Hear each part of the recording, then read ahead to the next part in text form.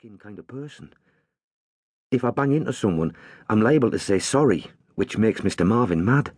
Lewis, why not offer him a tea cake while you're at it? But, sir, I tripped him by mistake. This is football, Lewis, not ballroom dancing. Get stuck in. I hate people shouting at me. I once got so upset in a playground, I lashed the ball past my own keeper and stormed off in a huff. I'm a storm-off-in-a-huff kind of person. It's hard being a wimp. I try and look relaxed when they tease me, but I always go red. Mind you, apart from Lee Jordan, who gets a thrill out of tormenting me, the others don't mean any harm. They call me Pipsqueak, Twitface, and Swat, and I don't mind, because I suppose that's what I am. Or is it? Sometimes beneath a trembly exterior, I feel another boy bursting to get out. I long for the nerve to tell jokes, long to stroll coolly into the drama club, long to make me parents see that I'm more than a good little boy. I love good films and imagine myself playing heroic roles. I love football and ache to express myself. I dream of being on the school stage and hearing classmates go, "Fantastic, Lewis, brilliant." I dream of playing for the school and Mr. Marvin saying, "Great goal, Overfeld, didn't know you had it in you." But all I ever get is, "Nice poem, very droll, Lewis," or "Immaculate homework, gold star, you're an example to us all." Gold stars are nice enough. Like I suppose what Dad feels when a whiskey slips down his throat. And "you're an example to us all" warms me cheeks on a grey Monday morning. But if it's only for a column of fractions or a portrait of St. Alban or an essay on the Great War, it hardly sets the blood tingling. I yearn to break out of me fearful little cocoon. I yearn to put 6 goals past Matthew Fallon. Instead, I trail home to me chores and homework, and then, in the privacy of me room where no one can see, I lay out me 5 feet by 3 feet hardboard pitch with its painted touchlines, penalty areas and centre circle, and get out me bottle tops. I've been collecting for years. Me mum's pleased to have a creative hobby, but hates me going round with me nose to the ground hunting for suitable players, insisting on drowning them in disinfectant, which has to be worse than any germs they might find in the gutter.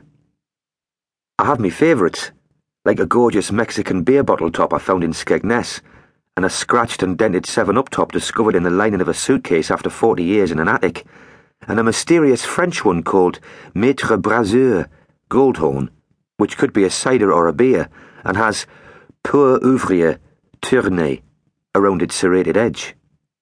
I generally play 11 soft drink tops against 11 ales and lagers from around the world, using me left hand against me right. Me left hand is my team, Middlesbrough. Me right represents any of the big guns from Leeds to Lazio. It's like Subbuteo with bottle tops. Using a finger, you flick players at a small plastic counter which serves as a ball, with goals cut out of tissue boxes. I play 10 minutes each way with time added for stoppages, like when a player's sent off or rolls under the wardrobe. I'm left-handed, so although I'm nearly as good by now with me right, Middlesbrough usually wins. And if you happen to be passing me door, you'll hear me going, "And Lewis Overfeld gathers the ball on the halfway line. Superb bit of control. Rushes at the heart of the Juventus defence. Quick 1-2 with sparkling Perrier water. Sidesteps 2 tackles. Exchanges passes with Sedona and unleashes a terrific shot. Oh my word, it's hit a post with Cronenberg in the UV goal stranded."